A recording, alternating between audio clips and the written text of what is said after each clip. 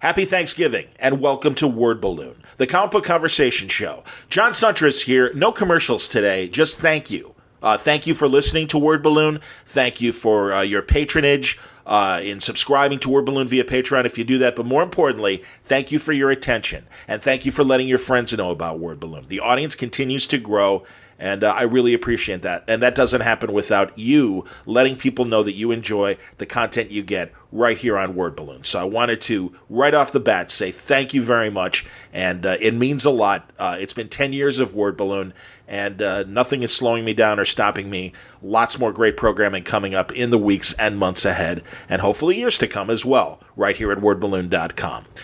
Very happy to welcome back our spy from the cold.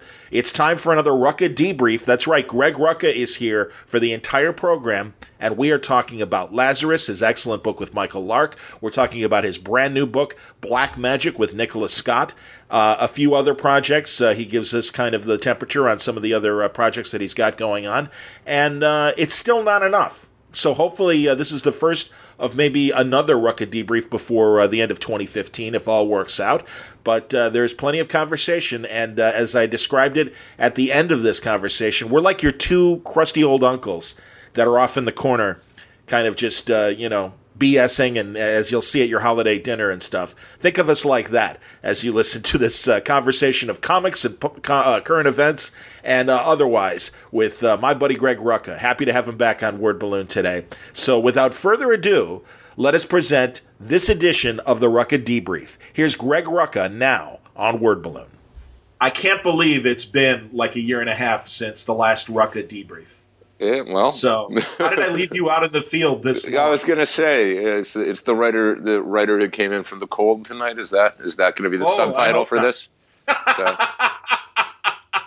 No, I want a happier ending. Oh, well, thank you. Oh, what a morose ending. Fair enough.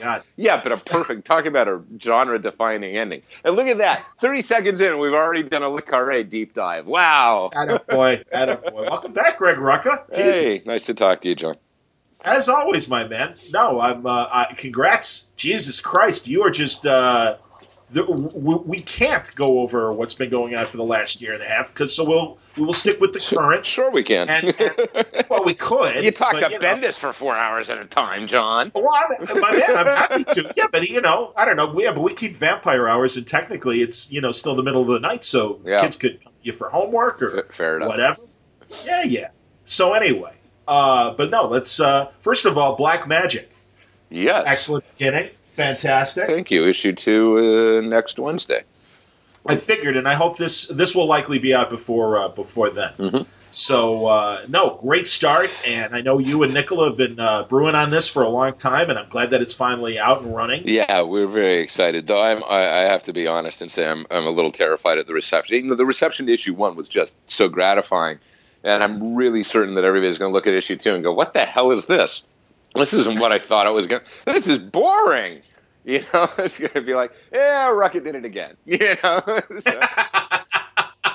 So we will see. We will see. I mean, if nothing else, don't pick it up for anything I did. Just pick it up to look at what Nicola's doing because it's beautiful. Yeah, it's excellent. And I also like the layouts rather than, the traditional like splash page and then a page of panels and stuff to kind of do a half double page splash. I thought that was really neat in the first issue in particular. So. Yeah, no, she, so much of the visual style of the book is entirely her. Nicola presented it. We talked about it obviously. When I said this is the thing I want to do, and here are the first 2 scripts, and she came back. But when she was ready to sort of dig in, when she was out of the exclusive at DC and ready to start working on this, she sort of disappeared for about a month and a half, 2 months, and then came back to me and said, so here's some designs, and this is what I'm thinking about. And she had talked about, well, I was thinking I'm going to work a lot with washes and do, work with watercolor brushes and technique like that. I had no idea what she was going to do. I mean, nothing. Just there was no way I could have seen it coming. And I've said this in other interviews, but it's such the right match for the book. And since she's sort of introduced that visual language, and I've adapted to it as I've written and as we talk about it more and more, and have gotten more in sync with it, it's opened up some of the storytelling. I just gave her the script for issue 5 day before yesterday, and there are some sequences in that are, they are written entirely because I know she will go to town on them. And we're actually debating as to whether or not we're going to go to 23 pages on that issue, because it was one of those cases where we got the last page, and, oh, this would be so much better as a double page, so we will see. That's cool. Yeah. Was it always, or was it a surprise that she was doing this in black and white, or did you guys say, well, obviously Black Magic, let's do it black and white? No. Again, that was Nick. She came back and she said, I have this idea for the way that I want to use color. Color is definitely tied to the use of magic, and there are actually, and you'll see as it advances.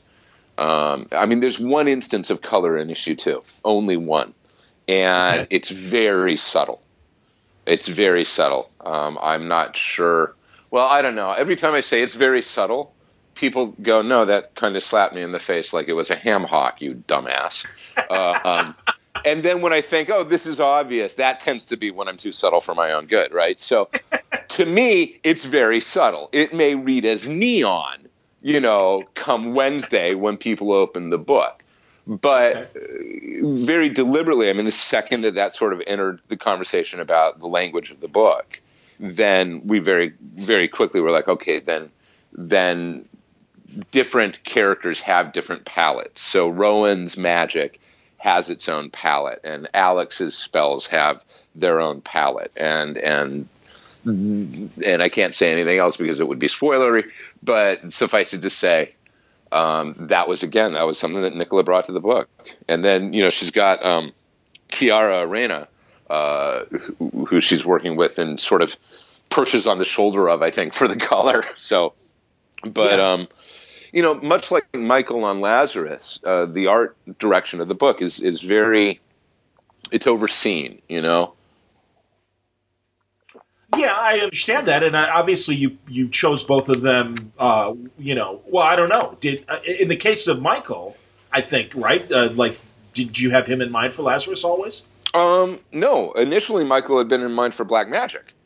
I didn't realize that. Yeah, okay. Initially that was the book we were going to do, and for reasons that are far too complicated to go into here, that didn't happen, and. Okay.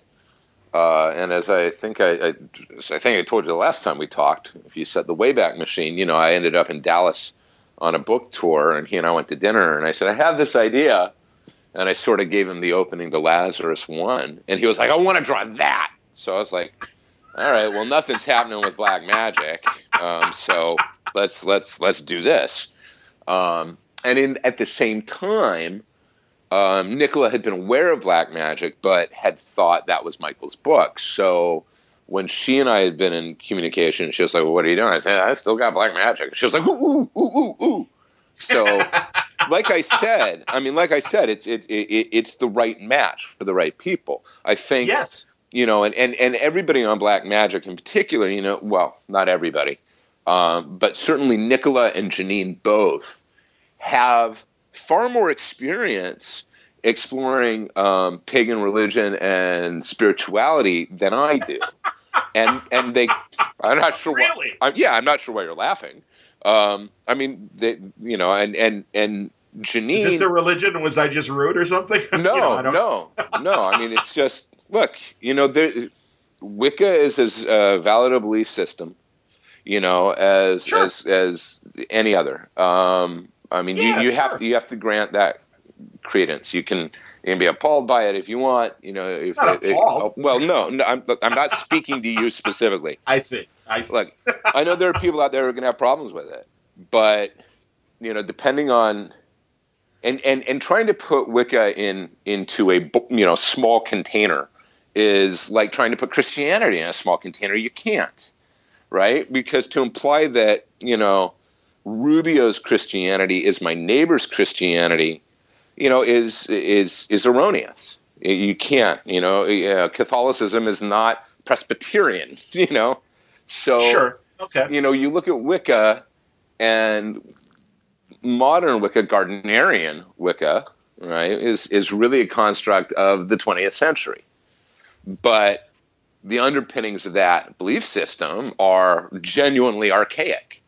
Sure. So, and I think like a lot of people, stuff that Nicola had done a fair amount of reading on, stuff that Janine had done a fair amount of reading on. I think Janine writes about this in issue 1. I think certainly in the magazine version, may have been in the standard version as well. But she talks about attending circle meetings when she was living in New York City and so on.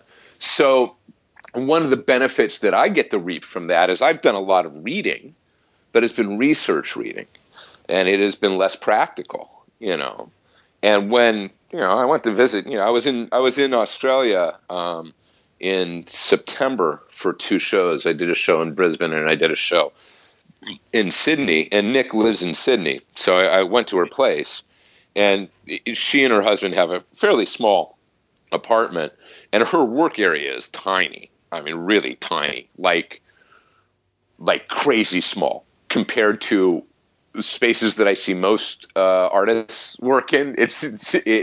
They would, and Nicola's not tiny. I mean, you've met her. I was going to say, yeah, exactly. Nicola's a very tall woman. Yeah, she's very tall. She's a tall drink of water, and she's working in this tiny space, and then behind her, right, are all her bookshelves, and there's all of this Wonder Woman stuff. And then she's got all of her sort of occult and Wicca stuff. And she's got various paraphernalia and so on. So one of the benefits, this is the long way around, one of the benefits of this is that the 3 of us can have conversations where I said, well, I want to do this and I want to do that. The book Rowan isn't strictly Wiccan in the modern sense. She can't be. That's one of the conceits of the story, is that she's practicing a tradition that is far predates Gardnerian Wicca. So there are things that are going to dovetail. There are going to be similarities. One of the things that we really want to do is, maintain a level of respect, and make it clear that when Rowan steps wrong, and she does, that is a personal failing. That is not a philosophical or religious one, if that makes sense. So, and it does matter to me. I would no sooner want to offend anybody, with black magic than, I would have wanted to offend anybody, when I wrote Half a Life. Sure. I'm sure there are going to be people that are pissed off, and I'm pretty certain that there are shops that won't carry the book. What a shock, It won't be the first time that's happened in my career. So. Oh, that's the great thing right now, is that there's a way for all of you, that are doing some interesting stuff, to have a place to do it and not have someone tell you no. Right. Well, so and again, present a story. Well, that's what I'm saying. Yeah, that's exactly it. That's exactly. This is a divisive story that could probably get a no if it were to go to one of the bigger publishers. But it is a story, and that's the thing. It's not a polemic. I'm not out there trying to say, and now everybody should convert. This is a narrative, and this is part of the character's identity. And in this instance, the character's identity is very much related to the story we're telling. This is an aspect of her personality that is tightly bound to the story that we're telling. So, and it's an opportunity to tell a real world perspective on both the religion and the crime world that she is, dealing with. Well, pseudo real world. Let's leave it at that. Okay, I've only read the first issue. Well, obviously, exactly. In terms of some of the manifestations. All right, fine. But yeah, that's the thing, man. Like you said, it is a story, and it's a story that's just trying to be a little bit more real and a little bit more grounded. Yeah. Than Samantha and Dora showing up. Mm-hmm. If I can, again, what a terrible thing. Now I'm flirting. You say it's that PC world we're in right now. It could be. No, I think you're safe with that one. Yeah. This is not Sabrina the Teenage Witch, or even Willow. Well, I guess actually it is kind of closer to Willow and. It might be a little closer to Willow and Tara. Tara, thank you. But shame on me. But I think that if there's anything, again, the Buffy analog was, well, there's no surprise that there's witchcraft in that world because they're fighting vampires from the pilot, So the second that you've got that. Everything else is open. Sure. So yeah. That's funny. No, I like the first issue. And I love the choices that Nicola is making. I mean, that was my point in terms of Lark. Like, Lazarus looks like a Michael Lark book. This doesn't necessarily look like a traditional Nicola book. Absolutely. Well, and I think that's a twofold thing. It goes back to what I was saying, right? Which is it's the right artist for the right project. Yeah. This is. And I think Michael would not hesitate to agree with me. He's a better fit for Lazarus, and Nicola is a much better fit for Black Magick. They're each drawing the book that I think they feel they should be drawing. One of the delights in doing this with Nick is that everybody knows her from her DC work, right? And her DC work fit into the DC mold. Well, it fit into that style, yeah. Right. In which she had her distinctiveness in it. But this is really, she's off leash now, man. She's unchained. Yeah. and Nicola unchained is a mighty thing to behold. So no, it's cool. It's very cool. And yeah, like you said, I mean it's obvious that DC has kind of adopted this house style and has had it for a few years. Yeah. And no, I get it. And no, this is good. And honestly, I could see Michael doing this book, and it might have played out more, at least based on the first issue, and it might have played out more like Sean and Brubaker on Criminal and all of their stuff. I think it would have had much more of the Gotham Central. Right. Police procedural feel. And the cop side of this, which there is a cop side to this story. Absolutely. And that cop side is very, very evident. And really, this is when I say, I don't know how people are going to react to issue 2. Issue 2 is primarily a cop issue. It is Rowan dealing professionally with the fallout of what's happened in issue 1 and her being, quote unquote, as they say, on the job. So, and in that sense, I think that had been why initially both Michael and I had thought he would be a good match for it. But as I said, it's actually, this is, I'm very fortunate right now. I've got collaborators on the right projects at the right time in the right place. Right. And that is one of the biggest, I think, tricks in making comics. For those of us who cannot draw, and there are a lot of us, is finding the right match that fits the story you're going to tell. But the beauty of comics, I've said this several times before. I feel like a lot of times I'm just repeating myself. I'm getting to that age where I'm like, I'm just. Let's put them on repeat. But one of the joys of comics to me is that collaboration. And at their best, comics are more than the sum of their parts. And at their worst, they are a bunch of parts that have never meshed. And I have worked on projects where the collaboration has been beautiful and seamless. And I've worked on projects where the collaboration has failed utterly, and every seam and crack and crevice is visible. Right now, both Lazarus and Black Magick, and I can add Stumptown to that list very easily, are issues of really seamless collaboration, where I feel, I'm probably going to get emails from all the artists I'm talking about later going, what the hell were you on? But I feel like we're all on the same wavelength, that we are all communicating clearly and working in an environment that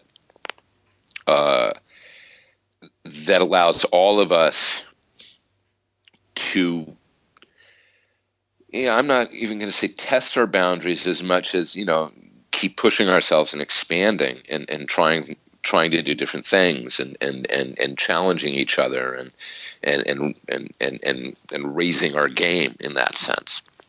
So, Nick is challenging me, and that's good. That's good. I think complacency is a very dangerous thing in art. I think we see a lot of complacency in comics. We see writers in particular who have found a thing that works for them, and then they stick with it. And they can do it very, very well. And a lot of people are more than happy to pay for them doing it very, very well over and over again. But those are, individuals who don't want to be outside of their comfort zone. And I think, I think you've got to be challenged. I was talking to Nick and Janine this week, and there's a major story point coming up, in the first year of Black Magick. And I have,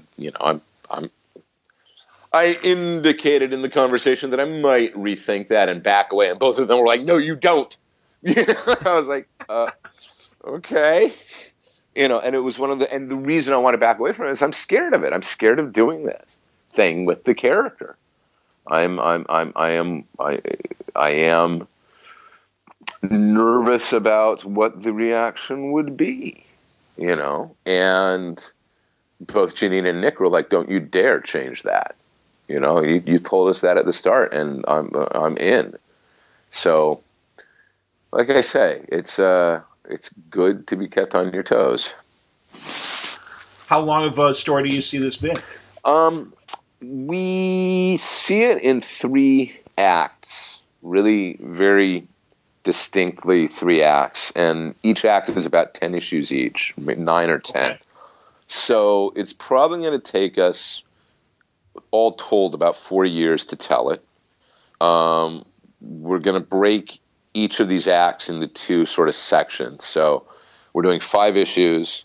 We'll be a month off, trade, month off, and then we'll be back with the end of that first year. And then we'll take a month off, trade, month off, and we'll come back with the first 5 of the second. And like that. There are things that will become more evident as the series goes on that will allow for ancillary storytelling if we want to pursue it. And Nick and I were talking about that when I was in Australia. And she gets when she gets excited, she gets a gleam in her eye, And we had been talking, and she was gleaming. She was like, "Ooh, we have to do that." And I was like, "I don't know where we'll fit it in, but okay." Because that's the other thing. Both, Nicola and Michael, they're like, nobody else draws this book but me. This is my book. I'm drawing it. So it, in that sense, as much as, there's ancillary material, it's clear that Nick wants to be able to draw that as well. And if she does that, we have to take time from the main plot. So we will see. Those are bridges that are to be crossed much further down the line. Like I said, we're 1 issue in, and right. And I think the response was very positive. I don't know what our final numbers were. They weren't bad. You're reading my mind. That was my next question. Yeah, I think we were. I think we're in the mid-30s. Right. Okay. Yeah, that ain't bad. Yeah, that's solid. Absolutely. Yeah. No, that's terrific. Yeah, I mean, I would surely trade for even higher numbers, but I'll take what I can get. I mean, we've got, and I think, I don't know. I find it very hard to understand the market in terms of who's trade waiting and who isn't. Sure. Certainly. Lazarus right now is clearly for a lot of people a trade book. Yes, but I would agree. But that's creating problems for us on the floppy side. And I'm sorry to hear that. Go on. Yeah, well, but I mean, if the floppy numbers make the book unsustainable, right, in floppies, right, then you find yourself in a situation where trades are paying for your floppies. And that's not a great business model. Right. So there is, we've got some concerns there. Well, that's why I'm always interested in talking, and that's what I was going to talk about with Lazarus. One of the things is, I think you've always appreciated my quoting the Python movie, "Welcome to the Middle of the Film." Yeah. And it's like, where are we in a lot of these image books? Celia and Norton are buddies, and I know they've even said, okay, we're stopping Revival around 40. Mm-hmm. And I mean, that's the thing. We know that what came before, the 100 Bullets, and Scalped and stuff like that, Sandman, those were luxuries. Yeah. And it's a crowded market. So it's an incredibly crowded market, and I think the big two, part of their marketing strategy is to make it even more crowded.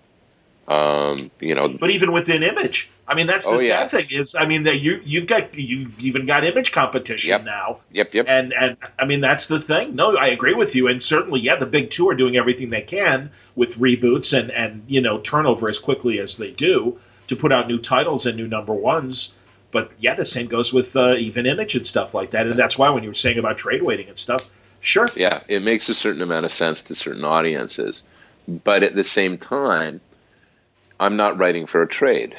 I'm writing for the monthly reader. And and we're trying to put out a package that that supports that audience. When you pick up Lazarus, you are getting, you're getting 32 pages of content. Yep. Cover to cover. Yeah, and we work literally. We work very, very hard on that, and the same thing. The same thing with Black Magick. So it's an interesting place to be. Lazarus 21 is the end of the fourth arc. It's the end of Poison, and it's a really good breaking point. And we are having a very serious discussion as to whether or not. Again, we're in for a long break after that. The issue will come out at the end of December right now. And that means the trade will be in February, which in theory means we should be back in April. But wow, okay, really? Yeah, go on. But we're thinking we've got something planned for April. We're thinking that what we may do is we may go, this was an appropriate place to sort of end this first volume and come back with a new number one in May or June. And I'll be perfectly honest about this. I have spoken to people who, and people, professionals in the industry who I have incredible respect for, their experience and their knowledge, who say that's absolutely the thing to do. I've spoken to some retailers who say that's the thing to do. And I've spoken to others who are like, that's a game of inherently diminishing returns. And I see both points, I don't know what the right thing to do is. The other thing in particular with Lazarus is that it's not the easiest story. I mean, this is obviously. Yeah, I mean, this is not to pat myself on the back, but it's there's some fairly complex stuff going on there. There are a lot of moving pieces, and there are a lot of gears meshing, and that makes it difficult, I think, for people to come on board. One of the things that a number one does, if you do it well, is allow people an easy point of entree. Right. You say you can come in and you know what you need to know. And now if you want to go back and see other stuff, you can. But at least from this point forward, you're covered. So, like I said, we're actually having that discussion right now. And I honestly don't know what we're going to do. But we're going to have to make a decision pretty quickly because, the book's got to be prepped soon. I understand, and that it's an amazingly great story. It succeeds as a magazine and it succeeds as a trade, and I understand your frustration, and I hope you are able to work it out. I think this, and it's funny because I just talked to Alex DeCampi about this, and it's likely going to be the episode before your episode. No, there are certain people out there that are using Image to truly do novels, graphic novels, and emphasis on novels. And you're one of them. You guys are a team that are doing that with Lazarus. I think Chaikin and Fraction with Satellite Sam. Obviously, the Jasons, Aaron and Latour with Southern Bastards. Yeah. That's the thing, and certainly Jason and Guerra did it with Scalp too. Mm-hmm. I mean, these are and Azzarello and Riso. I mean, these are real novels. Yeah, and it's but even more so, I think, Scalped moving forward, because I even think guys like Brian could kind of make really tidy arcs that could stand on their own. Yeah, and it was more of a old-fashioned television show. These are like the HBO shows. Yep. Yeah. Where each, it's, and I can understand that. So, yeah, I guess you are going to kind of have to set up some sort of, like you said, entry number one that doesn't take away anything that's obviously happened so far. Because, yeah, it's a great story. And it's, I'm blown away. It's fun. Well, let's hope you'll continue to feel that way. I will say I'm really, really proud of Poison, and I think issue 21 is going to... if you've been, people who have been following it are going to get a big payoff in 21. They're going to get a big payoff. So that's excellent. No, that's really great. It's I love the soap opera within the family, and certainly the events that happened at the end of book 3, and I forget the title of the arc.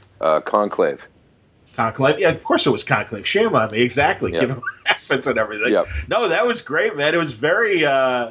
It's everything at once. It's Roman politics mixed with the Sopranos, with the Yakuza, and all rolled into one. Yeah, and, it's pretty messy. yeah, with that. Well, and also the. Just every God, I love where it's going. I thought the dissection of Jonah. Yeah. I mean, poor Jonah. Poor Jonah. Yeah. Who you didn't think you'd feel any sympathy for at the beginning of the story. And but Jonah is he's a very interesting character to me. And he's got a long story. He's got a long way to go still. And I'm looking forward to being able to tell that. There's more Jonah coming. Well, obviously, given his exit, yes. The way and the way that Forever was able to facilitate. No, that was terrific, and now Jesus. I mean, at first I thought for sure that Carlisle was dead. Yeah, it's kind of cool that he's hanging on, and it's, what's developed since in Poison and everything. Yeah, really interesting turn of events. Well, in terms of where you're going to leave it at 21, I can only wonder. Yeah, no. One of the fun things about Poison is it was sort of it's the first arc where all of our moving parts now came into play. Now you see everything sort of in motion, and you see like everything that we've been building you see now how it fits and right. Why we were doing what we were doing. I think so.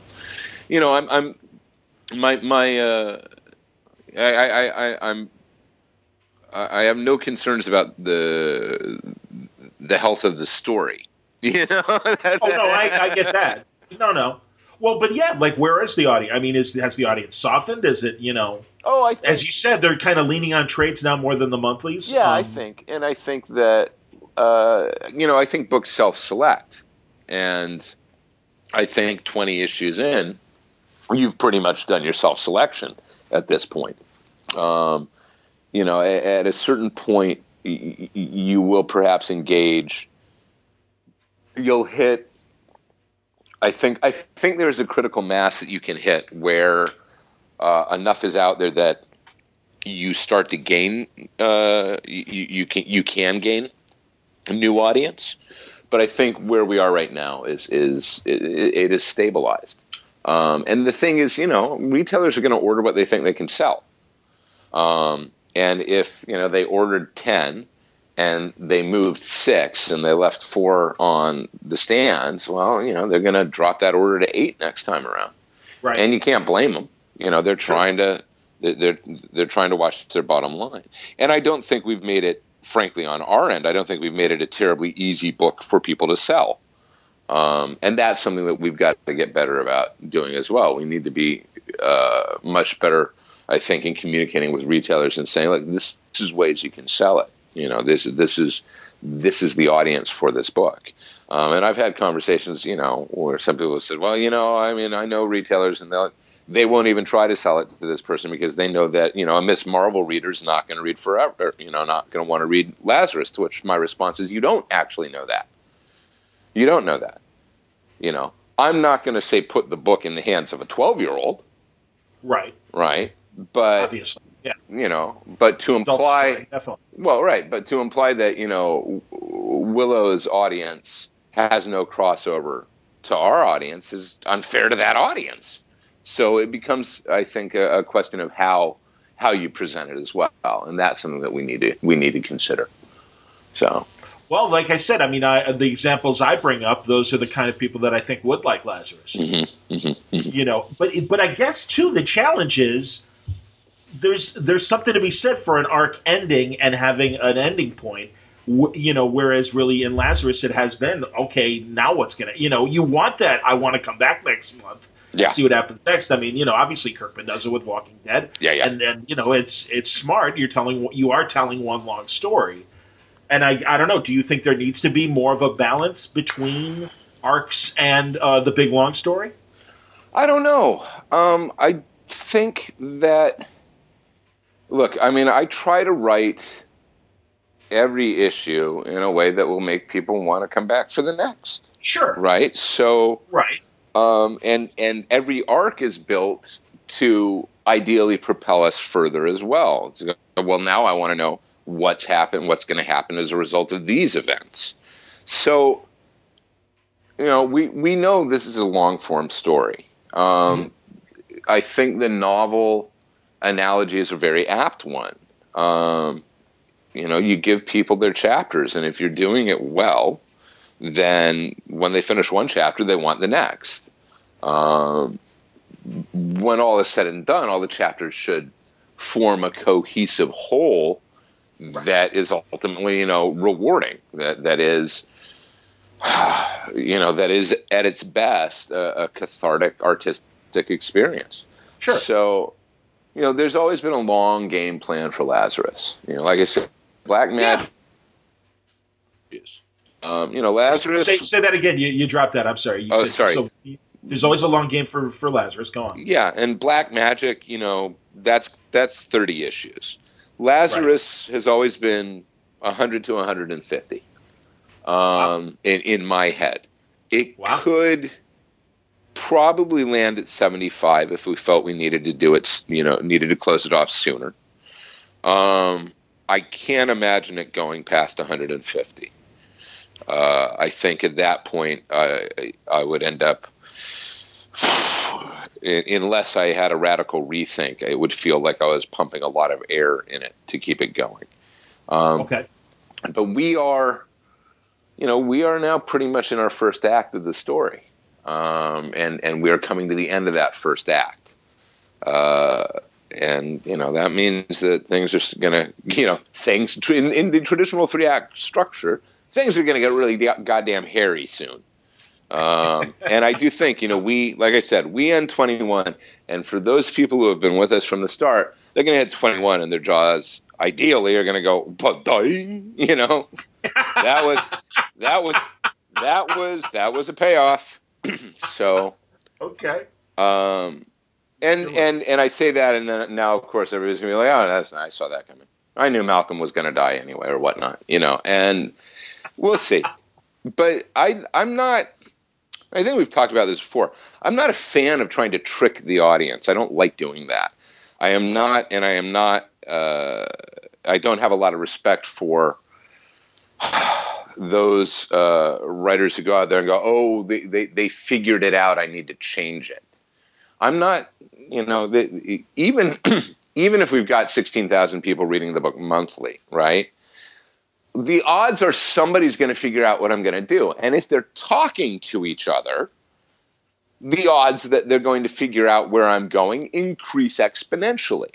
The question isn't about trying to provide gotcha moments. It's a question of telling a story that is a story well told, that is satisfying to read. It's the difference between watching The Usual Suspects and figuring out who Kaiser Soze is or not. And if you don't, then oh, that's a lovely cherry on top of the sundae at the end of the movie. And if you do, it's still a fantastic movie. Sure. It's one of the reasons why you can rewatch it, you know? So, I think we collectively want the story well told. I think the people who need to be surprised or value the story on the basis of how well they were tricked or whatnot, I actually think that's a vocal minority. You know, and I've known people where you go to the movies and then, you know, after the movie they turn to you and they say, "Oh, I figured it out 15 minutes in." It's like, that's not the damn point. That wasn't the point. And this is the problem, incidentally, with, you know, M. Night Shyamalan. Because he's made it the point, you know? Well, and it's a choice, but yeah. Exactly. Well, yeah, it's a choice. Okay, well, that's great. So you want to give me sleight of hand, you know? I appreciate good close magic as much as the next guy. The fact, here's the best analogy for it, all right? You watch Ricky Jay and his 52 assistants, right? Assistants, yeah. Uh-huh. And he does his cups and balls routine called the history lesson, right? And for everybody who's listening, if you haven't seen this, Ricky Jay and his 52 assistants, I believe that's the title of the stage show he did. Yeah, David Mamet directed it. Yeah. Yeah, and yeah, Ricky Jay, very amazing magician, does great patter while he's doing sleight of hand and other amazing tricks with a deck of cards, including like treating them like ninja stars, throwing them in a watermelon. Yeah. And cool stuff. And worth watching. Absolutely. Oh, I think Ricky Jay is amazing. That's right. I'm filling in the details for the people who don't know what we're talking about. I want to write something simply so I have to have so one day I have the opportunity of going to him and saying, "Could we hire you for a technical advisor just so I could watch you?" But the thing that I love, and the thing that he says about, you know, when he does the history lesson, is he says, you know, for a long time a magician was measured by how well he did the cups and balls, right? And the cups and balls are exactly that, right? 3 cups, and you move them around, and 1 ball, no ball, several balls, right? Right. And when he does it, it's fantastic. You watch Penn and Teller do their version of the cups and balls, and they'll do it with 3 pieces of tinfoil at the start and 3 clear plastic cups. All right? Right. 3 clear plastic cups. So in theory, you should be able to see everything that they're doing. And if you can focus and are attentive, if you are not distracted by Penn Jillette's patter, right? If you are watching, in theory, you can.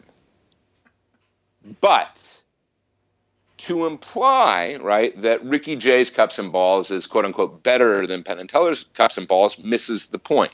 They're different performances.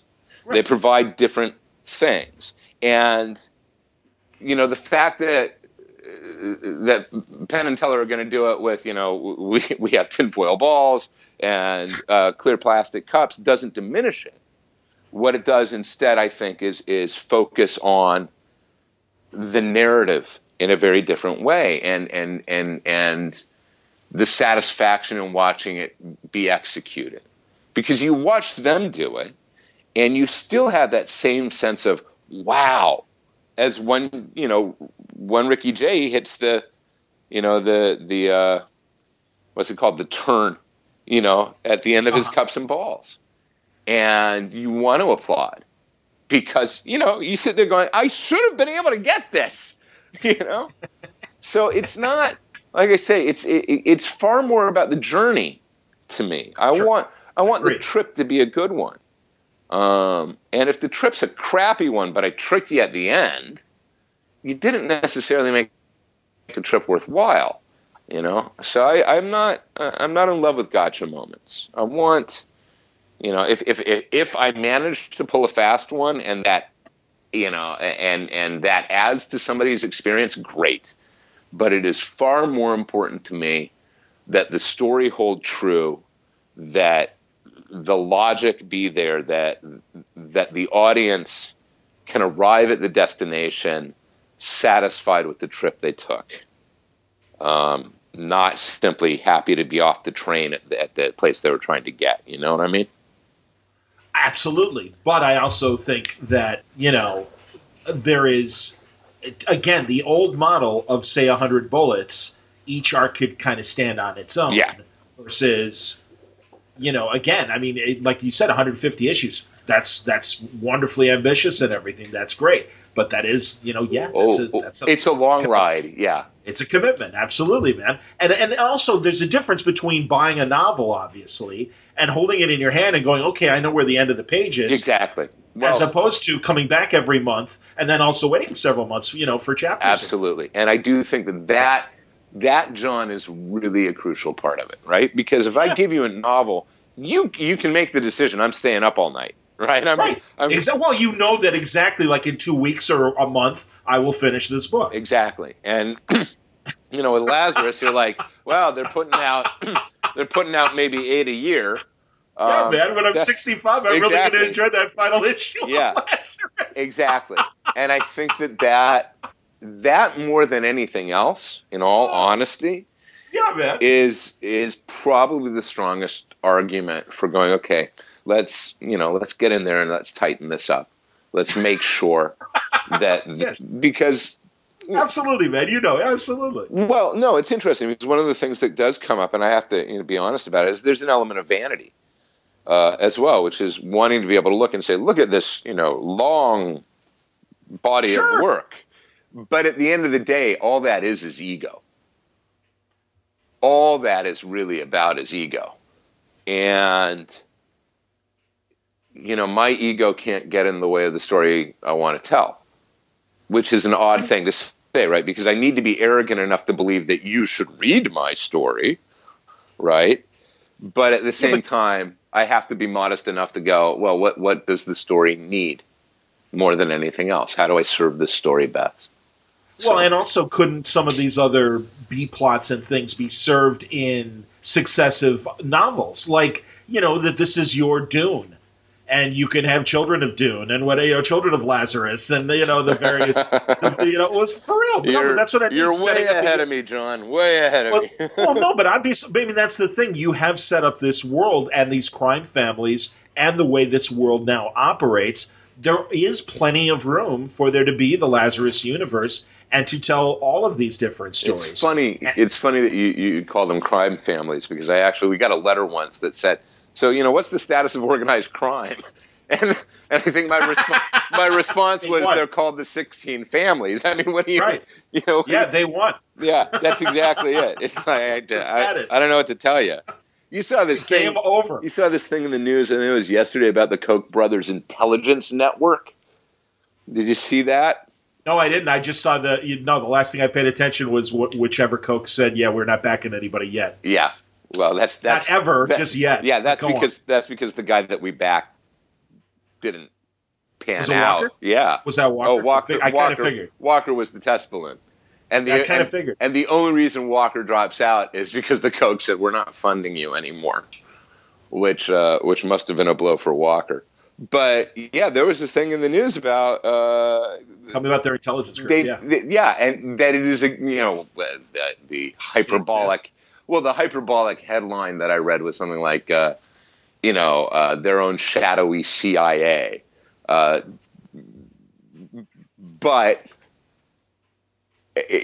hyperbole aside, right. It's like, come on, we've got private citizens developing active intelligence to surveil their political opponents. These are private citizens. Right. No, I understand. Surveilling their potential political opponents. Wait a damn minute. What? That is. Now that's interesting because I believe me, I understand the passion, but wouldn't you say too that it's no different than corporations having? You could call it an intelligence group. Is that any different than having a department in your corporation that is just kind of, it's their job to kind of know what the competition is doing and investigate it as best as it can. Right. Call that intelligence for business purposes. But that's not what this is. That's apples Right. and oranges. No, what you're describing, the appropriate analogy is called industrial espionage, and it's illegal. Yeah. Okay? It's against the law. Well, it's called theft. Well, I guess but you're taking it to the level of that. Is it? But that's the implication. Is that what's happening with this intelligence group? That's the implication here. This isn't. So this is their dirty trick. This is. Yeah, this isn't. Well, and more to the point, right? This isn't, say, the Sanders campaign with a dedicated staff who is monitoring, RSS feeds constantly, looking for anything that comes at Bernie to answer it immediately, right? Right.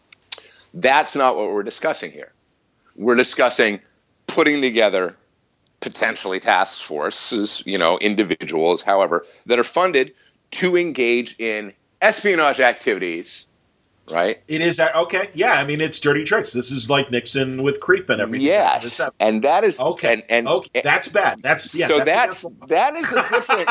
Like I said, that's a different thing. It's one thing to be going, no, we've got to pay attention to what the competition is doing. It's right. Another thing to say, I'm going to go and hack this server, right. break into this person's apartment, blackmail, whatever. Right. Wiretap Or and have, so on. Yeah, or plant people in the campaign. Exactly. So this is, like I said, the analogy here isn't doing due diligence and research, market research. That's not what this is. It's okay. I didn't read. No, and I believe you. I just didn't read the article. So I just want to make sure that I'm like I said. I think Is there proof, or is there like you said, hyperbole aside? That's exactly it. It's hyperbolic, and right now. I don't know enough, so I can't come down on it. I don't put anything past the Kochs. No, it wouldn't surprise me for any political group to potentially. And again, there's a precedent. It's happened before. Well, those guys are scary. They're scary. No, I hear. And I've heard some secondhand accounts that really kind of make your eyes boggle at sort of their disconnect with the rest of. The human race, just this absolute, this is the thing. And it goes across all politics. It's across all party lines. The level at which, and this is a result of, if anything, if you want to point at Citizens United, this is the money issue now. The money that is now entered into politics is such that the people who are running, almost universally, not all of them, but almost universally, are people with access to that level of extreme wealth. And yet they have to present themselves as being able to speak for you and me and Sally down the street. And they don't have the first fucking clue what you or me or Sally down the street are going to do tomorrow. They have no idea what our lives look like. None. At best, they get a briefing, right? But the fact of the matter is, there are people running who legitimately believe, what do you mean you don't have a limo to take the kids to private school? It's like, what do you think? Who do you think those people are that you're driving by? And this is why, incidentally, was the primary, and again, the primary appeal to the electorate, fear. We can scare you. Sure. Because I can't actually empathize with you convincingly. That's beyond us now. But what I can sure as hell scare you, and then I'll capitalize on that fear. It is very distressing to me right now, the whole issue. We've got governors saying, we're not going to resettle Syrian refugees. It's like 28. Yeah. I mean, Jesus Christ. No, it's higher. I think it's like 33. now. Oh, is it? I thought you said 10. That's why. No, it's gotten, the number keeps going up. No, Illinois. Hey, Illinois is there. Thanks a lot, Rounder. And no, he's a jerk for doing it, and I'll say it because it goes against the fiber of America. It's more than that. It's ridiculous. It's you have just done exactly. Never mind that it's immoral. Never mind that in doing so you have abdicated any moral high ground. Wait, guess what? You just gave the enemy. You just let the terrorists win. You quite literally just let the terrorists scare you into abandoning a fundamental principle by which you have been raised and live, right? And that's, look, I'm a Jew, There are some real. I'm a Greek. Yeah, I'm a Greek descendant of a Greek immigrant. Absolutely. This is real. This is real tight parallels, and the arguments are exactly the same. Well, we've got a whole lot of people fleeing Germany. Well, we don't want them coming here. Yep. How do we know some of them aren't Nazis? Well, mostly because the Nazis are trying to kill them. That's why they left. Well, there might be some sleepers in amongst them. You saw the thing that The Guardian, a reporter from The Guardian a couple days ago, went out and bought the exact same passport that was found outside the stadium in Paris. The exact same one. But, that's proof. Except what we're hearing from the French authorities is, actually, you know what? We just found a bunch of French nationals. Hey, guys, dumbass, listen up. Yep. What's going on here is they use people with French passports. Those aren't refugees. Those are called your citizens. That's right. Dummies. Yep. And again, people, but look at France's response. They closed their borders. Yes, they did close their borders. That wasn't actually to keep people from coming in. That was to keep the network from getting out. Exactly. Yep. Right? But what was the read? The read was, oh, no, they're closing off the refugees. So the idiots are saying that exactly. No, well, it's not even the idiots, right? Because I think there are a lot of people who are, very compassionate people who looked at that and saw that playing directly into the rhetoric that had been prepped prior, and I don't think those people are. I don't impugn their intelligence. They're thinking with their hearts first, and their hearts are in good places. They look at it and they go, "By God, that's wrong. You can't do that," because they had been primed to think you're closing the borders to keep people from getting in. And no, it's a security process, man. They did that to keep that you close it so that the network doesn't escape. And lo and behold, we had a great big shootout yesterday because that network's still alive and active. Yep. Because it couldn't go anywhere, so it had to go to ground. So I don't know. This is me. I could be so wrong. I'm sure somebody's going to listen to this and be like, "My God, Rucka's an idiot." I'm sure several people are saying that actually, but I remember when there were the subway bombings in London. Yeah, and you had come back, and you were was it Chicago at a panel, and I was watching you, and you said it was great to see these World War II vets get really angry. Go, I've been bombed by bigger people than you. You don't scare me, and that's the attitude of France. And should be the attitude of the United States in terms of, we can handle this. And by the way, we can also be gracious and help these poor people that need refuge. I mean, it's that basic. Well, it's that decent. And it's incredibly American. And it is so easy to shout down these people who disagree and feel that we should close the borders. And I'm proud of the president because you got it. And that's the thing. Yeah. Because he called it for what it was, which is this is bullshit. Yes. It is bullshit. What you're doing is you're shooting for cheap political points on the basis of fear again. Yep. We're gonna scare you. And you're afraid of a little girl, as he said. You're afraid of a 3-year-old orphan. Yeah. That doesn't sound very tough. And I love it because it's true. I'm getting tired of that side kind of just, poking without any, again, just like they're tough on Putin, but not tough on CNBC, or they can't handle CNBC. Yeah. It's ridiculous. Yeah, don't ask us any substantive questions. Oh my God, the press might not be in our pocket. They might be hostile. Guess what? That's the press's fucking job. Yeah, except, once again, what happened? Oh, well, there's money involved, so we're going to change the rules just because you guys asked, because we don't want you guys to not show up, because these debates are getting enormous ratings, because it's like watching a clown car drive into a dumpster fire. You know, did you watch the debates? I'm like, no. There is no point in watching a debate right now. There is no point in watching a debate other than the theater. Exactly. And frankly, that's how I do. You know. Well, and my blood pressure is such where it's like, yeah, you know what? I don't need that. I really don't. I don't need to sit there and scream at the TV. You know, the one thing, and I don't like this about myself, but my intolerance for stupidity has gotten worse the older I get. And to see people being deliberately stupid to the United States public. And I would love, there is a piece of me that really just hopes that all of us are proved wrong by these ratings. And what it turns out is that everybody was just watching it like they were watching, a reality show.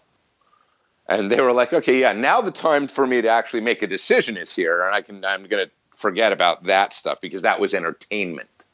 That wasn't information, right? That'll be our winter. That'll be our winter. Yeah. We'll see what happens in 2016. Yeah, I understand because again, this is why it's called silly season, and I agree. And it does. Yeah, I'm a little more concerned that it seems like silly season's lasting a little bit longer than it did back in 12. Well, it's making more money. Yeah, and that too. Look,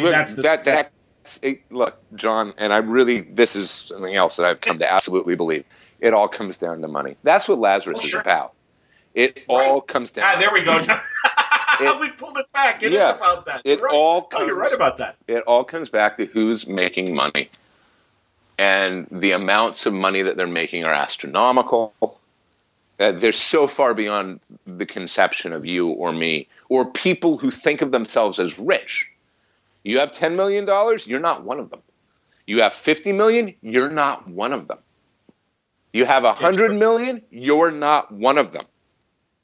You can have $100 million, you're not one of these people. Think about that.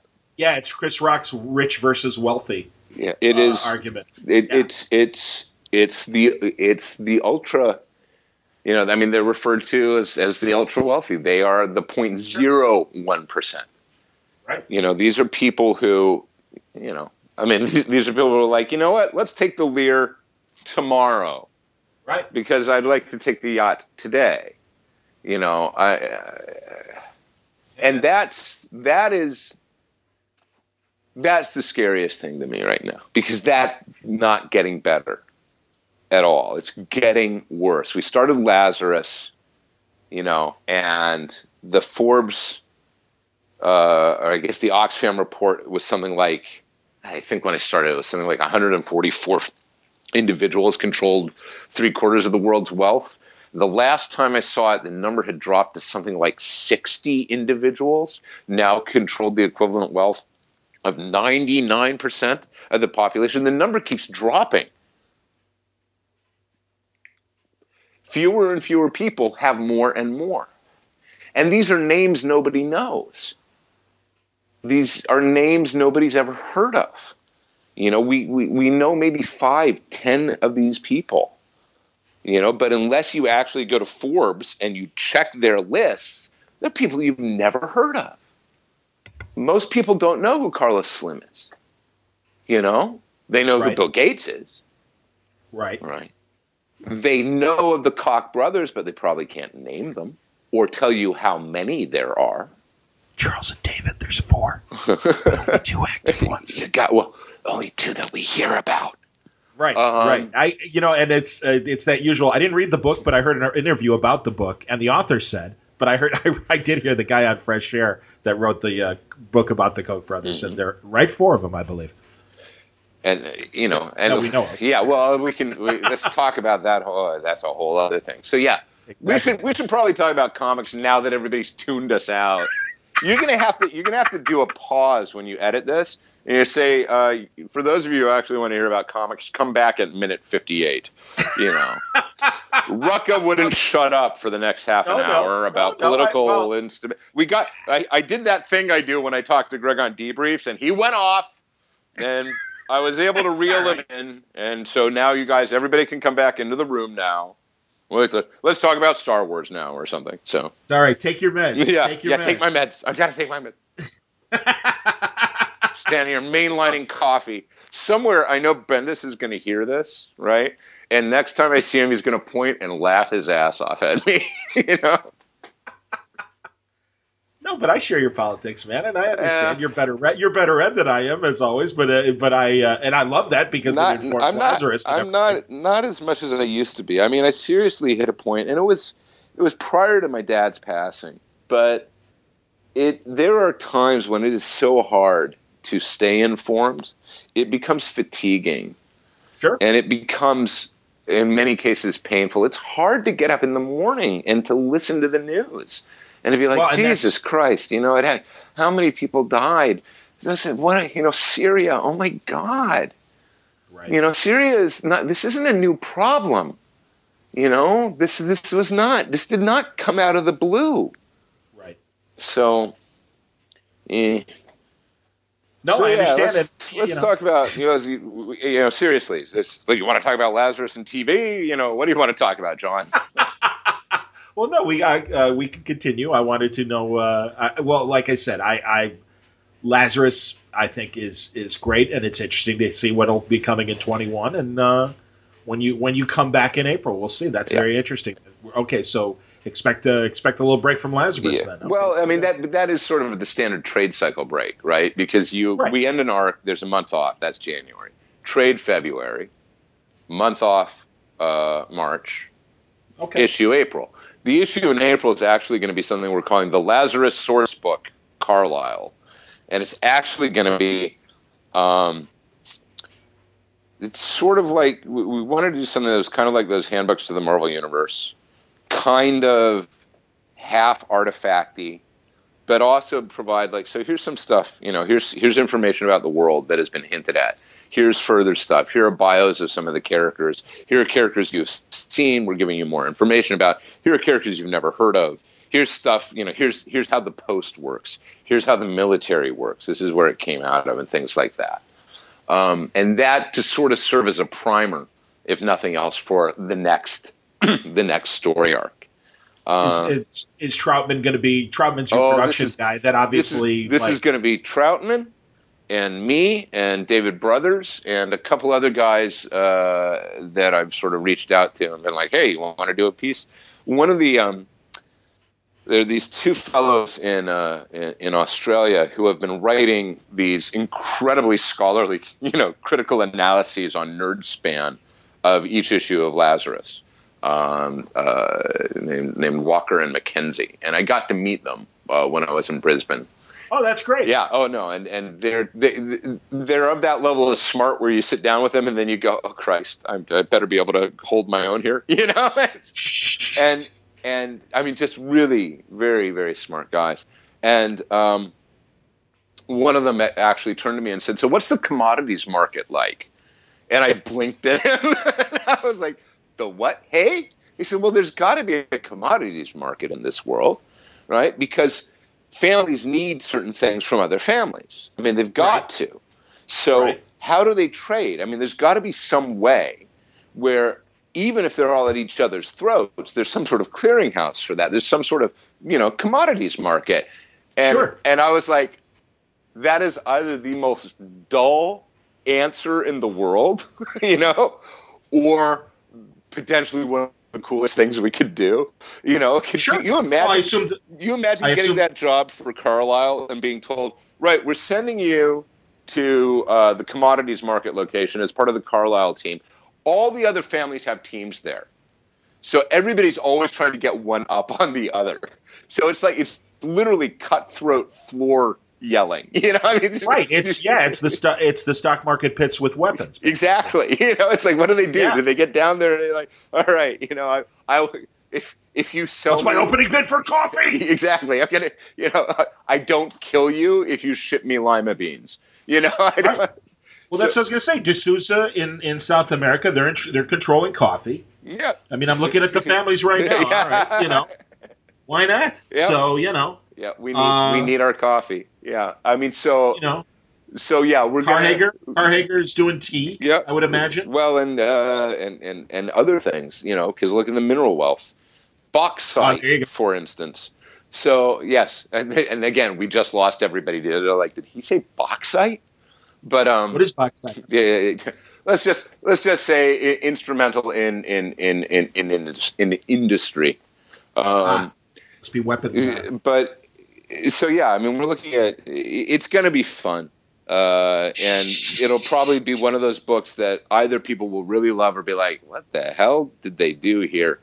But, we've got a section on the Post that we're going to do. I wrote a bit way back in the second arc in Lift where there was a scene where the Barrett kids, Michael and Lee, and Casey Solomon were all sitting around the Post in the wrecked ruin of their house, Well, the grown-ups were having this conversation off to the side. And the idea was that they were watching this. The only thing still standing in the house, right next to the fireplace, is the Post.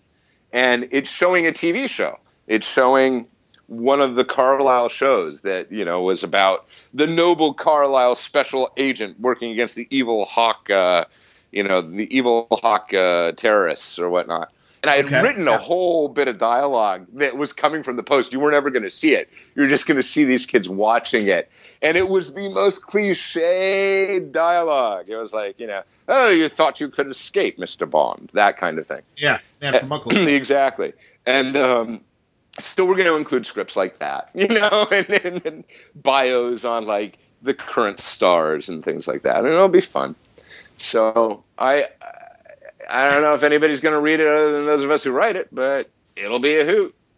All right, so that's what's coming out in April, yeah. And like you said, you might do a different issue 1. That's not your. That wouldn't be it. No, that would be sort of just here you go. Here's a Lazarus-y thing, and then right, just like your Lady Saber kind of extra paraphernalia and stuff. Yeah, very much so.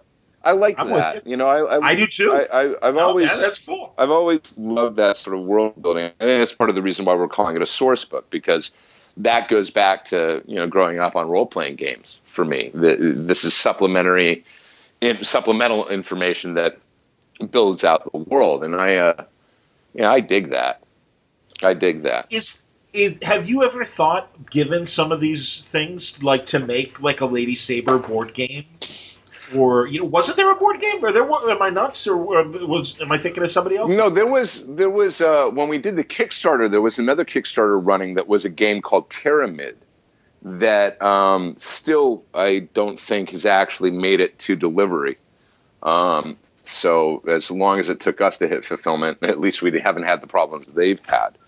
And we sort of brushed up against them, and they did a Lady Saber ship-in card, I think. I see. That we'll eventually see. And it's funny, we've had discussions about doing game, sort of game supplements or game ideas for both Lady Saber and for Lazarus. I was going to say, absolutely. Though I think a Lazarus role-playing game, that would be interesting. That would be interesting. Yeah. Though I think there's a piece of me that goes, look, if we're selling 16,000, I don't know how many people are actually going to buy that supplement. We hit TV, it's a whole different conversation. So sure. Yeah, so what is happening with the TV? It's moving forward. It's actually moving forward quite rapidly. We've got, as of today, a pilot revision which is hopefully going to be the final form of the pilot script that Legendary will go out with. And we will likely move on to writing the show Bible next. And the hope is to find a home. If we put that script in front of somebody who goes, oh, we want to make this show.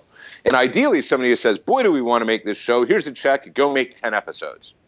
Sure. And then we go and make 10 episodes, which would be wonderful. So, I've had a lot of romances with Hollywood over the years.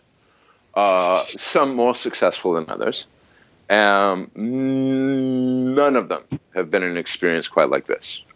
Really? Yeah. There is a focus and a direction and an investment on the part of everybody that Michael and I are working with that I've never experienced before. So I'm certainly not gonna make any bets. It's a long way from pilot to actually shooting a pilot to actually getting the order to actually getting on the air. But all that said, I'm about as optimistic about this as I've ever been about anything in dealing with Hollywood. And terrific. Yeah, I'm very, very, very happy with everybody we're working with the decisions that have been made. There has been a commitment to, really preserving the heart of the book, and really maintaining that is heartening. Nobody's gone in and said, "Does Forever have to be a girl?" We haven't had anything like that. So, no, I'm like I say, I'm as optimistic about this as I've ever been about anything relating to Hollywood. Now, but as I said, it's still a long way. Sure. But I live in hope.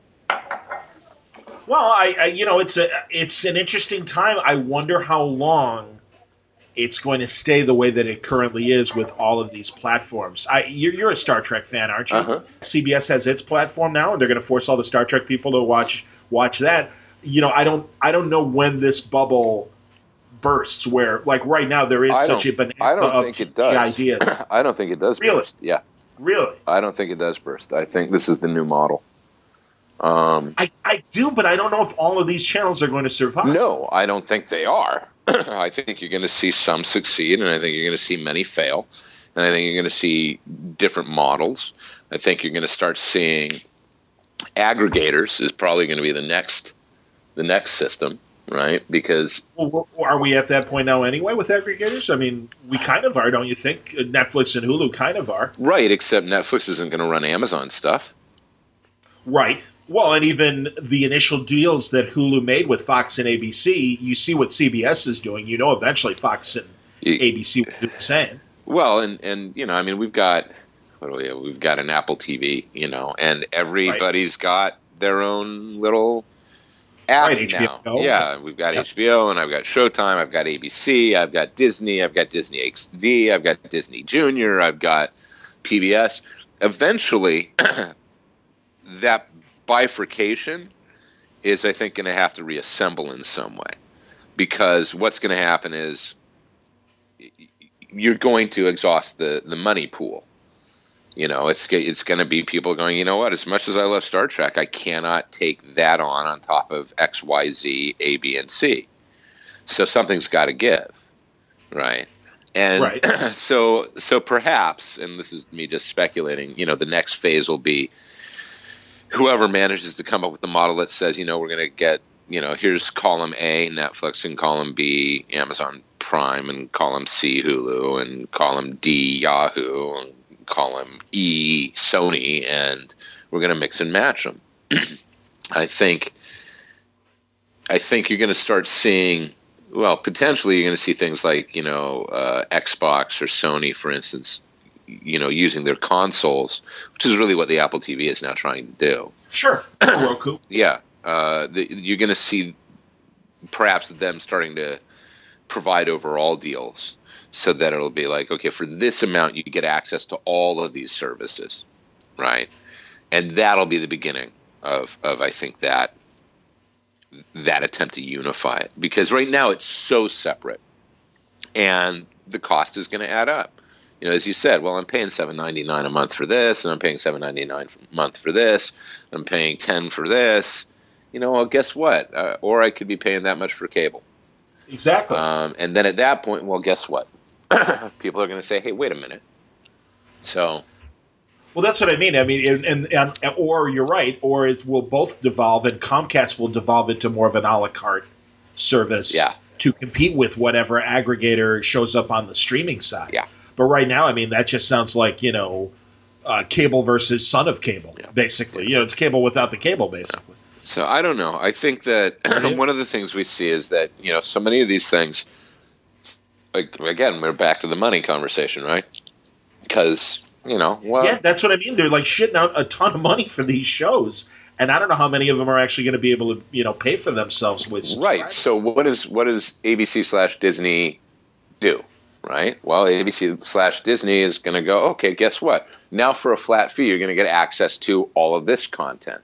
Right. And for an extra $5, we'll throw in all of ESPN. All right. Well, now we've just bought that. Okay. So then it's going to become a question of, all right, who looks around and says, ooh, quick, buy Yahoo, and bring that under our umbrella. And again, eventually this big pool gets smaller and smaller and smaller and compressed and compressed and compressed. So Netflix as its own entity eventually ceases to exist and becomes Netflix/WB. You know what I mean? Right. So that's a possible iteration of it. The nature of that beast is that it's always eating. It's always consuming. It's always looking for more money. Where are we going to get more? What are we going to gobble up? So yeah, we're back to the politics again because there's only 6 real media companies worldwide. Yep. As far as big ones, the giant ones and stuff that could possibly, like Control said, exactly. So. And they're not going to. I mean, simply it's just a business model, right? They're going to look at they're going to attempt always to be ahead of the competition. That means that they're going to acquire everything they can to do that, to get that edge.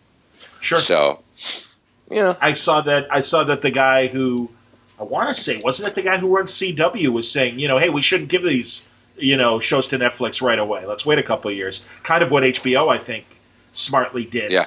In terms of, what's available on Amazon Prime versus what's available on HBO Go. Mm-hmm. And also in some ways, I think the CW guy was even saying to kind of extend cable's life by another 5 years. And I think, whatever. And you can do that, but cable's on life support. Exactly. Well, that's the thing. So. Well, again, it's putting programming that is only available on cable and not available on some of these streaming things. But eventually, the problem is that, okay, so fine. Because people have discovered an interesting patience, I think, right? Because we have our binge watchers now, and then we have our episodic watchers. We've got people who are more than happy to wait, 8 months, 12 months for the, for the DVD box set. We've got, and that's not even discussing a thriving piracy community. Right. So, we're going to see a shift. All this as it relates to Lazarus, I don't know. I think that I think that Lazarus as a TV show is going to be best served as a premium service show. Sure. But I don't think anybody is looking at it specifically as a network show. I know that if we were to land, someplace like, Amazon or Hulu, I would be very happy. So, understood. Have you watched the first 2 episodes of Man in the High Castle? I have not. I watched Bosch. Bosch is good. I thought it was good. It was interesting. I found it somewhat frustrating, honestly. I thought it was just beautifully made. Right? You could see every penny of the production. Yep. And it was beautifully performed. I remember sitting there and watching the first couple episodes and go, oh, Eric Overmyer is writing this. Hot damn. And it didn't have any of the Overmyer snap. It wasn't. What else has he written? I don't know, Eric. Eric Overmyer began as a playwright. He wrote, I first encountered him as a playwright, a wonderful play called On the Verge. And he moved into television, I think, writing for Homicide, Life on the Street. Oh, okay. And then, fell into that, David Simon coterie and I think was on The Wire as well. And he's, just a wonderful wordsmith, just beautiful, beautiful dialogue, and really just crisp. And I remember watching like the first 2-3 episodes of Bosch and being like, that's not here. I thought that, like I said, the performance is fantastic. It's beautifully done. But I kind of was like, I want it to be a little more. Is he the boss showrunner, or is he just a writer? I think he was the showrunner. I think he was the showrunner. I think he and Connolly were working pretty hand in glove. So, but again, a lot of times I think you see, especially with these sort of streaming services creations, there's they got to work out some kinks. They're still finding their way. So. I think it depends. I mean, like House of Cards, obviously, I think out of the gate. Orange is the New Black, out of the gate. Yeah. Some of these hit really well. Lillehammer, obviously, yeah. I think I appreciated it, but yeah, that's how I felt about Lillehammer. Was I like the idea of it? I like what I see in terms of production values, but something's missing. Yeah. It wasn't not quite right. So it's okay. It is. One of the things that Amazons and Hulu's and Netflix's can do is they've got the capital, they can take the risks in a way in a way that network absolutely can't. Right? Network goes either it hits or we cancel it. And you saw that study. I'm sure you saw the study that Netflix released, and it was like, at what point do people start really investing in shows? And if there was a specific episode, it was normally around the third episode that people were in. And if you look, again, at dramatic structure, what's the third episode in most of these things? That's normally the end of the first act. That's normally the hook point. Right, yeah, in a 10 episode story. Roughly 10 to 13. So it's very interesting to see. If you're not going to give these, and I suppose this goes across all medium, people want a sort of instant return. And this goes to comics too. I've seen this review so many times. I read this issue, but it didn't answer these questions. It's like, yes, because it was 20 pages. Right, dude. And it's issue 2 of exactly. It's issue 2 of a 6-issue story arc. Exactly. And I'm sorry that we didn't tell you who did it at the beginning of the mystery, but we're not writing Columbo. I mean, sometimes, man, you read these things and you're like, are you fucking kidding me? No, that's not a valid criticism, But I do think, like you were saying too, there really is this instant gratification thing, because Brian and I were talking about this on our last marathon, where Brian's like, sometimes it does take 4 issues or whatever, like you just said about Black Magick. Yeah. That, hey, wait till there's something big coming in the first year that's going to be an oh shit moment. Well, obviously it's not going to happen in issue 1 or 2. You got it.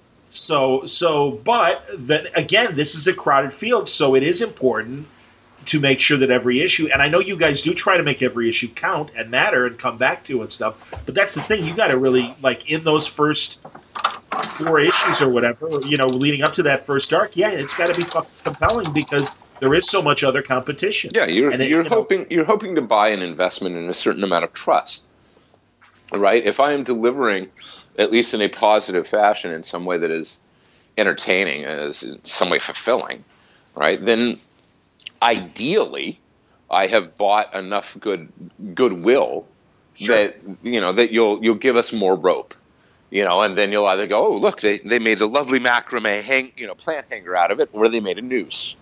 It'll be one or the other, and we hope for macrame, and sometimes we end up with a noose.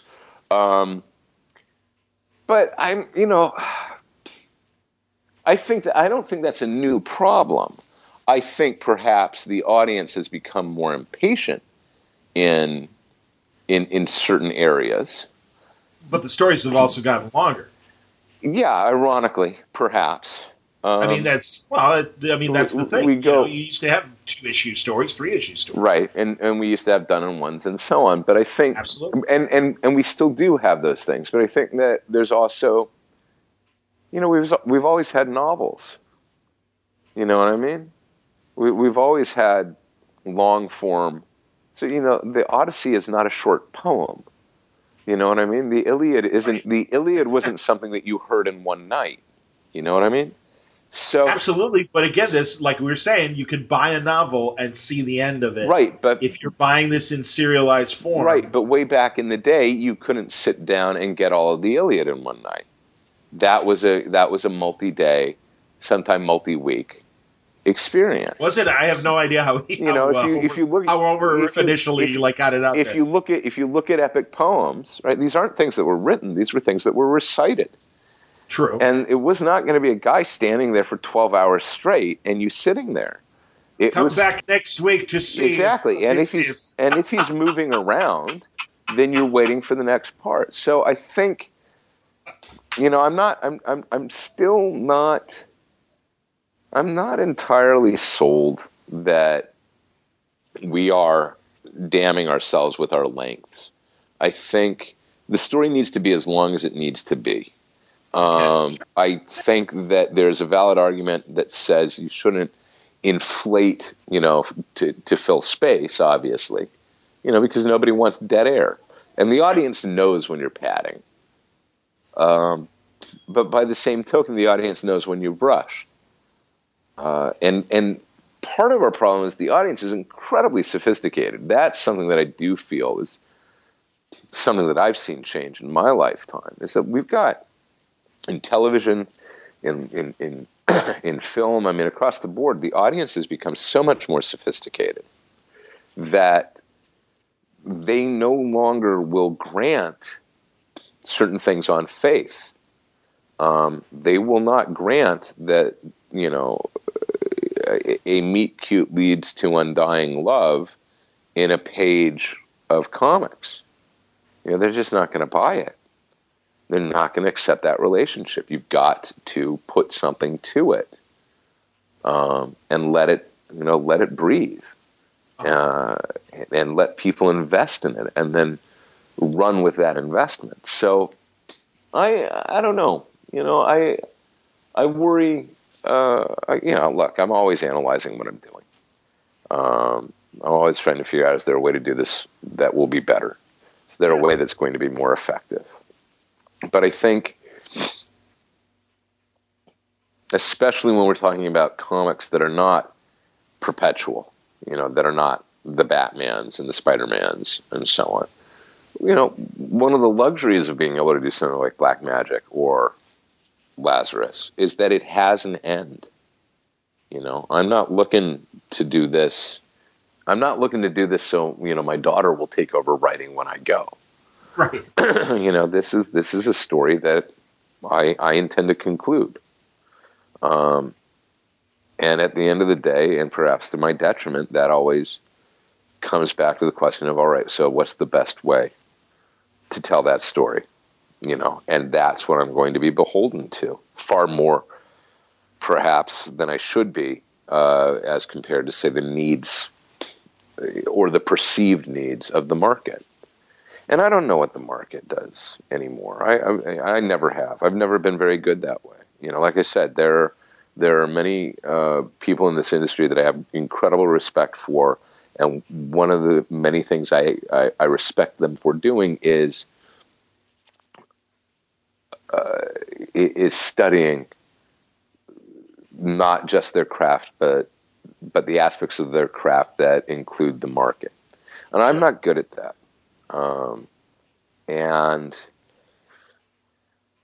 even at my age now, there's still enough of me that resolutely believes in a meritocracy, even though I know better, that wants to persist in the faith that if the work is good, it will.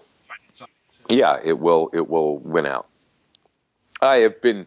That's demonstrably wrong, mind you. I mean, and I know it. I think, Well, it's not but it's not a sprint either. So, I mean, I do think that you've been around long enough that I do think that and especially as you gather more of an audience and stuff like that, they will likely come back to things that maybe didn't work out when they first came out. Yeah. And find them and stuff. No, I think that about a lot of you guys. I think Remender is, experiencing that, and I think, Fraction has his early stuff and everything that I'm sure we'll get a second read. Yeah. No, I think this is good, and I also think that I wonder too, given the way you came into comics with No Man's Land and stuff like that, that you went into kind of a big novel kind of storytelling experience from the get go and everything. Yeah, that, and I'm sure that has had a deep seated sort of rewriting of my DNA about what can work in a comic and what can't. And you talk about No Man's Land, and I think of 52. Well, absolutely. Yes. 52, as far as I'm concerned, is a novel. Absolutely. And is 10 years coming up on 52? I think it'll be 2017, right? Is it? Oh, was it 07? I think it's either 06 or 07. I'm gonna look that up while we're talking. Yeah, I'm interested. I am too. Oh my God, I'm getting old, John. Well, that's the thing. Really, that was kind of my second year in Word Balloon that I think we were talking about 52. Yeah. I'm pretty sure that's the case. Yeah. Wow, that was a while ago. Yeah, it was. Well, I have to ask, and it's okay. I'll be very interested in your answer, and you say what you want, obviously, as you always do. Yeah. What do you have you watched Gotham, and what do you think? I have not watched Gotham. Do you plan to ever watch Gotham? No, not really. I don't have okay. I don't have a lot of interest in it. Okay. I'm not interested in that take on the Batman mythology, and I think that I think that it's clearly there are people who love it, and clearly there are people who hate it. I have no opinion on it, having not seen it. I tend not to put myself in front of things I suspect I will have issues with. And I worked on Batman for a very long time, and Batman's always going to have a very,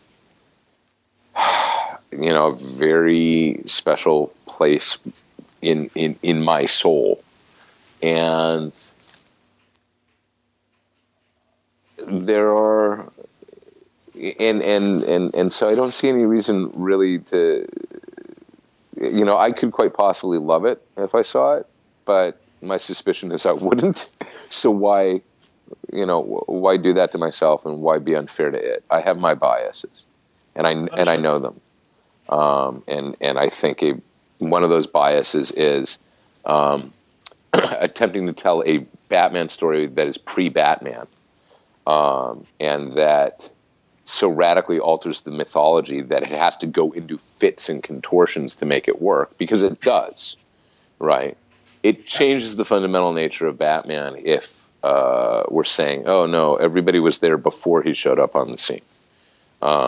Everything is different there. That Gordon is the cop, from the beginning, and so on and so forth. And I think I have a suspicion that what happened was they went to Fox and they said, so we have this idea for a show, it's called Gotham Central. Right. And some executive at Fox said, oh, this is a terrific idea, and it went up the chain, and then somebody very high up said, wait a minute, we're getting a Batman show, but there's no Batman in it? Why the hell would we do that? Which is not an unreasonable question for an executive to ask, if you think about it.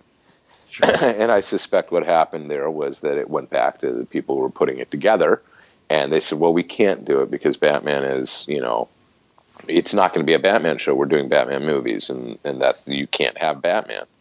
And they said, well, if we can't have Batman, you need to give us everything but. And that's how you got Gotham. Gotham is, from everything I know about the show, it's everything but Batman. Right. And yeah, it is. And if you do that, then you kind of put yourself into a hole, I think. But again, that's my take on it. Have you watched Flash or Arrow? No, but that's more because I just don't have the time. Okay. My son has watched both religiously and loves them, and I have heard in particular nothing but good things about Flash. Yeah, I like Flash more than I like Arrow. I have to say though, Arrow has been a very interesting Batman substitute in the best way, as Green Arrow was from its inception. Mm-hmm. And I think look, I mean, I'm going to be really blunt here. My interest in most superhero stuff right now is very low.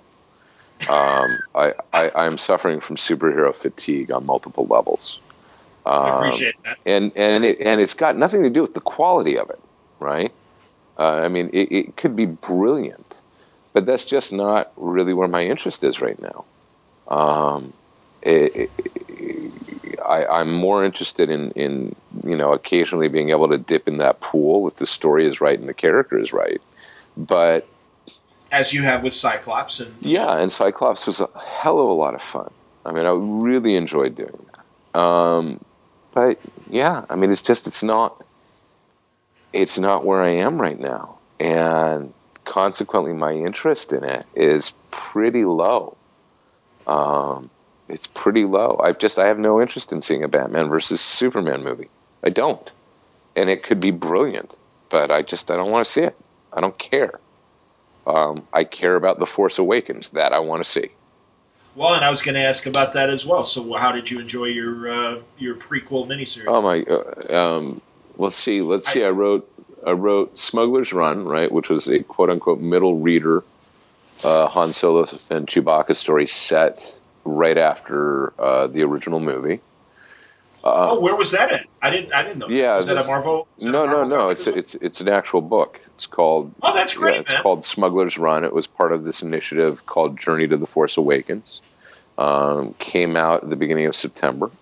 I've got another one that'll be coming out on December 18th, day and date with the movie, called Before the Awakening. That is, again, middle reader. It's 3 stories, one about Rey, one about Finn, one about Poe. And then, I got to do Shattered Empire for Marvel. And, it's Star Wars, man. I mean, I got the right things that Han Solo said. I got the right stuff where Luke had a lightsaber. Yeah, he did. Come on, how cool is that? The 7-year-old me is just, he still hasn't found the shit that he lost when he got the job. You know what I mean? So this is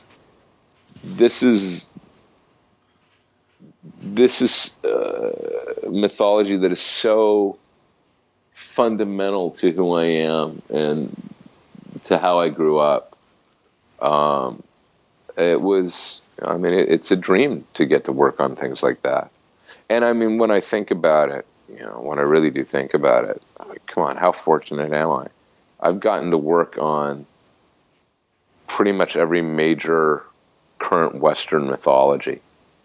I've written Batman, I've written Spider-Man, I've written Superman, I've written Wonder Woman. I've gotten now to write Luke Skywalker and Princess Leia, and I've gotten now to write these 3 new characters that I think people are going to fall in love with. When this movie comes out, I think people are going to be blown away. I got to go behind the curtain just enough that I could write these things with authority. So I have an idea of what's coming. I have a very good idea of what people are going to see on the screen come December, and I think they are going to be delighted. Very cool. Yeah. No, I'm excited, and I was a little nervous about your miniseries because I didn't want it to be spoiled, to really spoil, and it doesn't. No. Because it does take place far enough in the past that, Yeah, no, the Shattered Empire takes place 30 years before, the new movie. Right. Yeah. Exactly. You're safe. You're safe. Yeah. And frankly, Lucasfilm / Disney has gone to extraordinary lengths to protect the movie. I mean, they're just not going to let anything out that will diminish its impact. That was the biggest challenge in working on these things, is making certain that we were delivering on what had been promised, but were not in any way sort of infringing on on the promise of what The Force Awakens is going to be. And your book comes out the same day that the movie. Yeah, Before the Awakening comes out the same day. Wow. So, and is, and that's frankly saying something, because you're not going to be able to get the Alan Dean Foster novelization in a bookstore that day. I'll tell you that.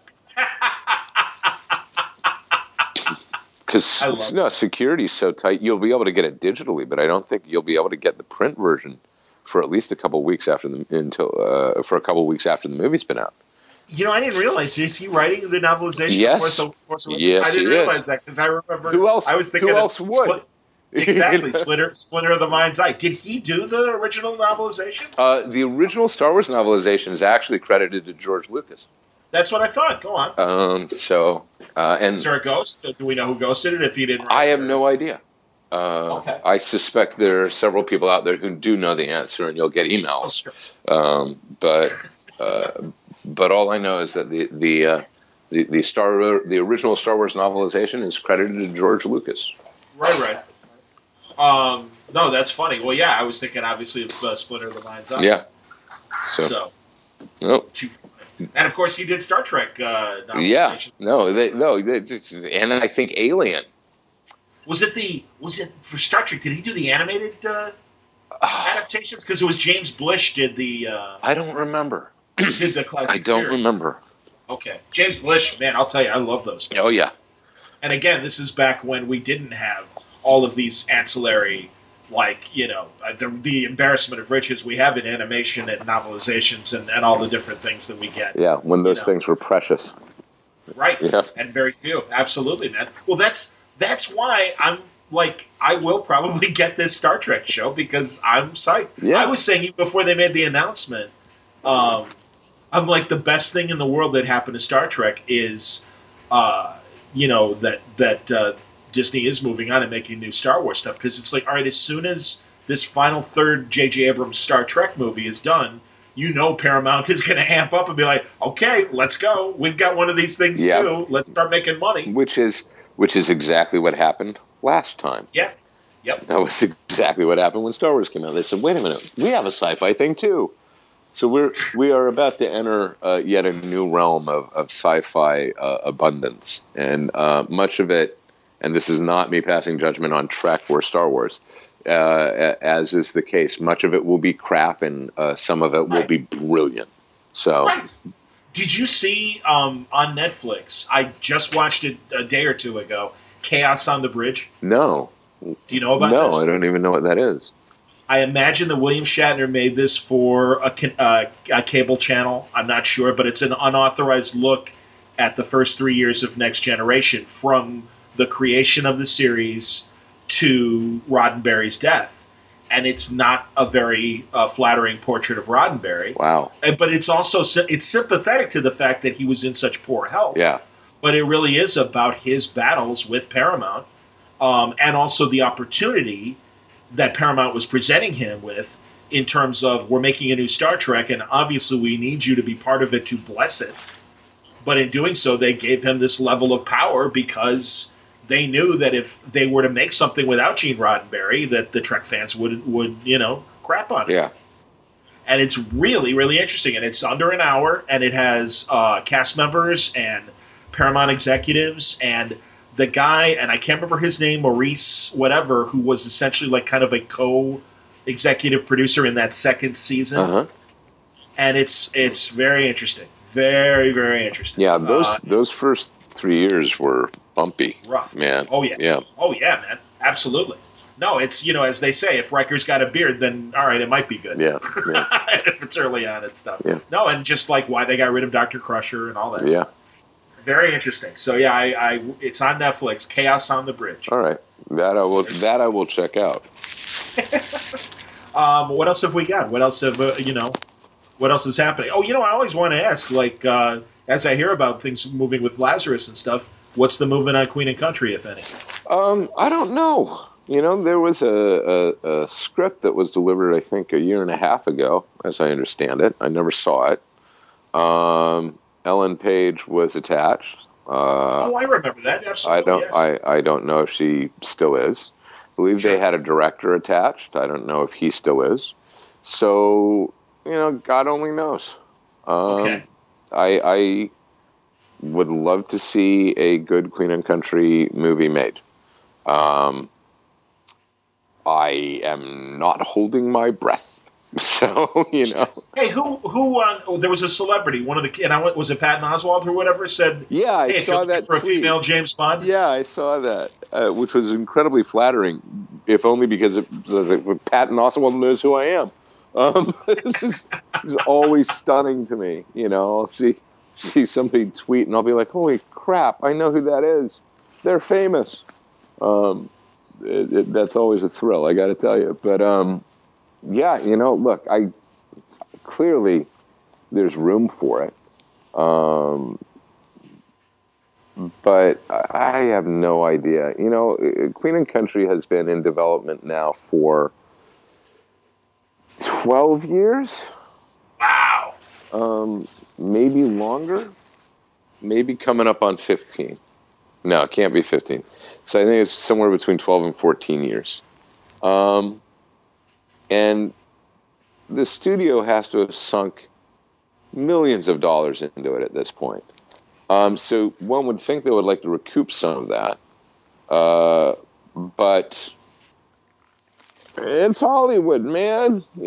Sure. Forget about it, Jake. It's Hollywood. It's true.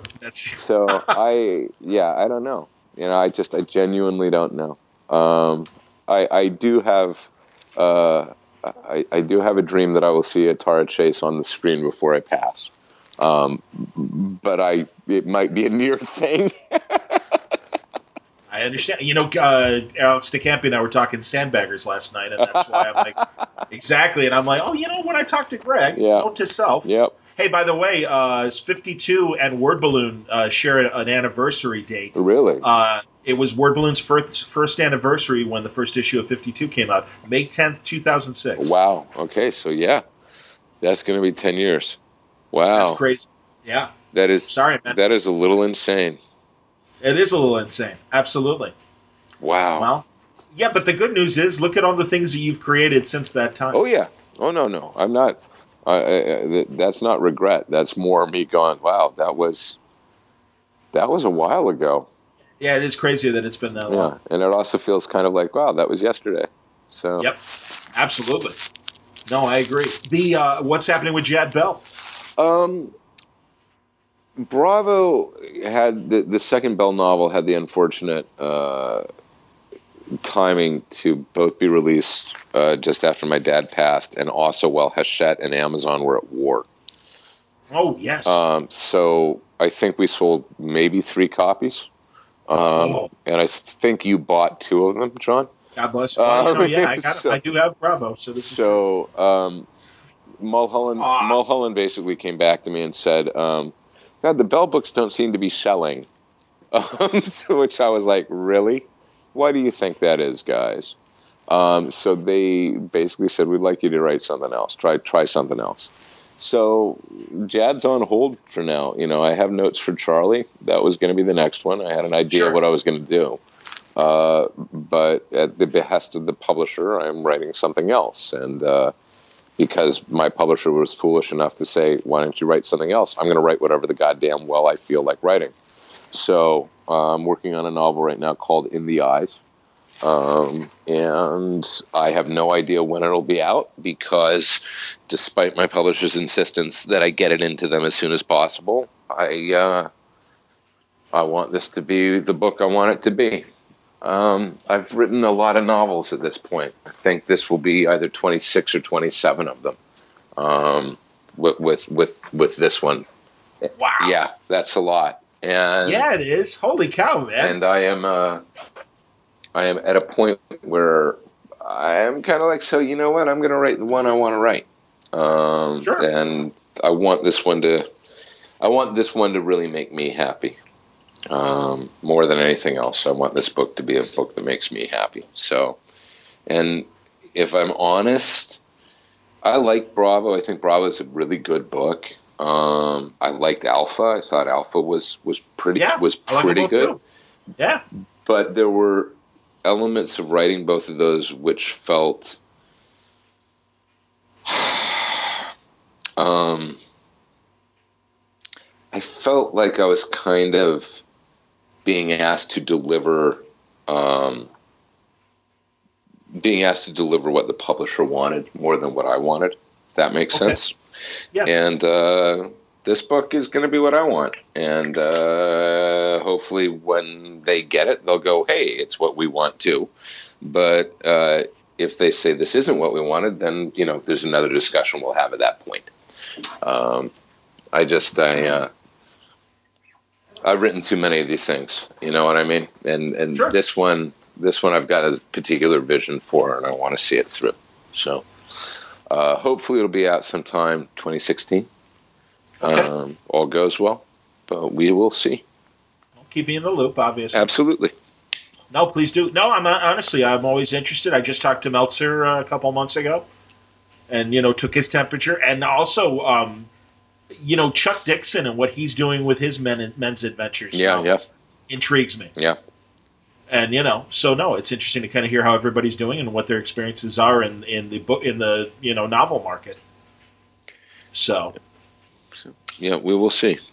All right, man. Fair enough.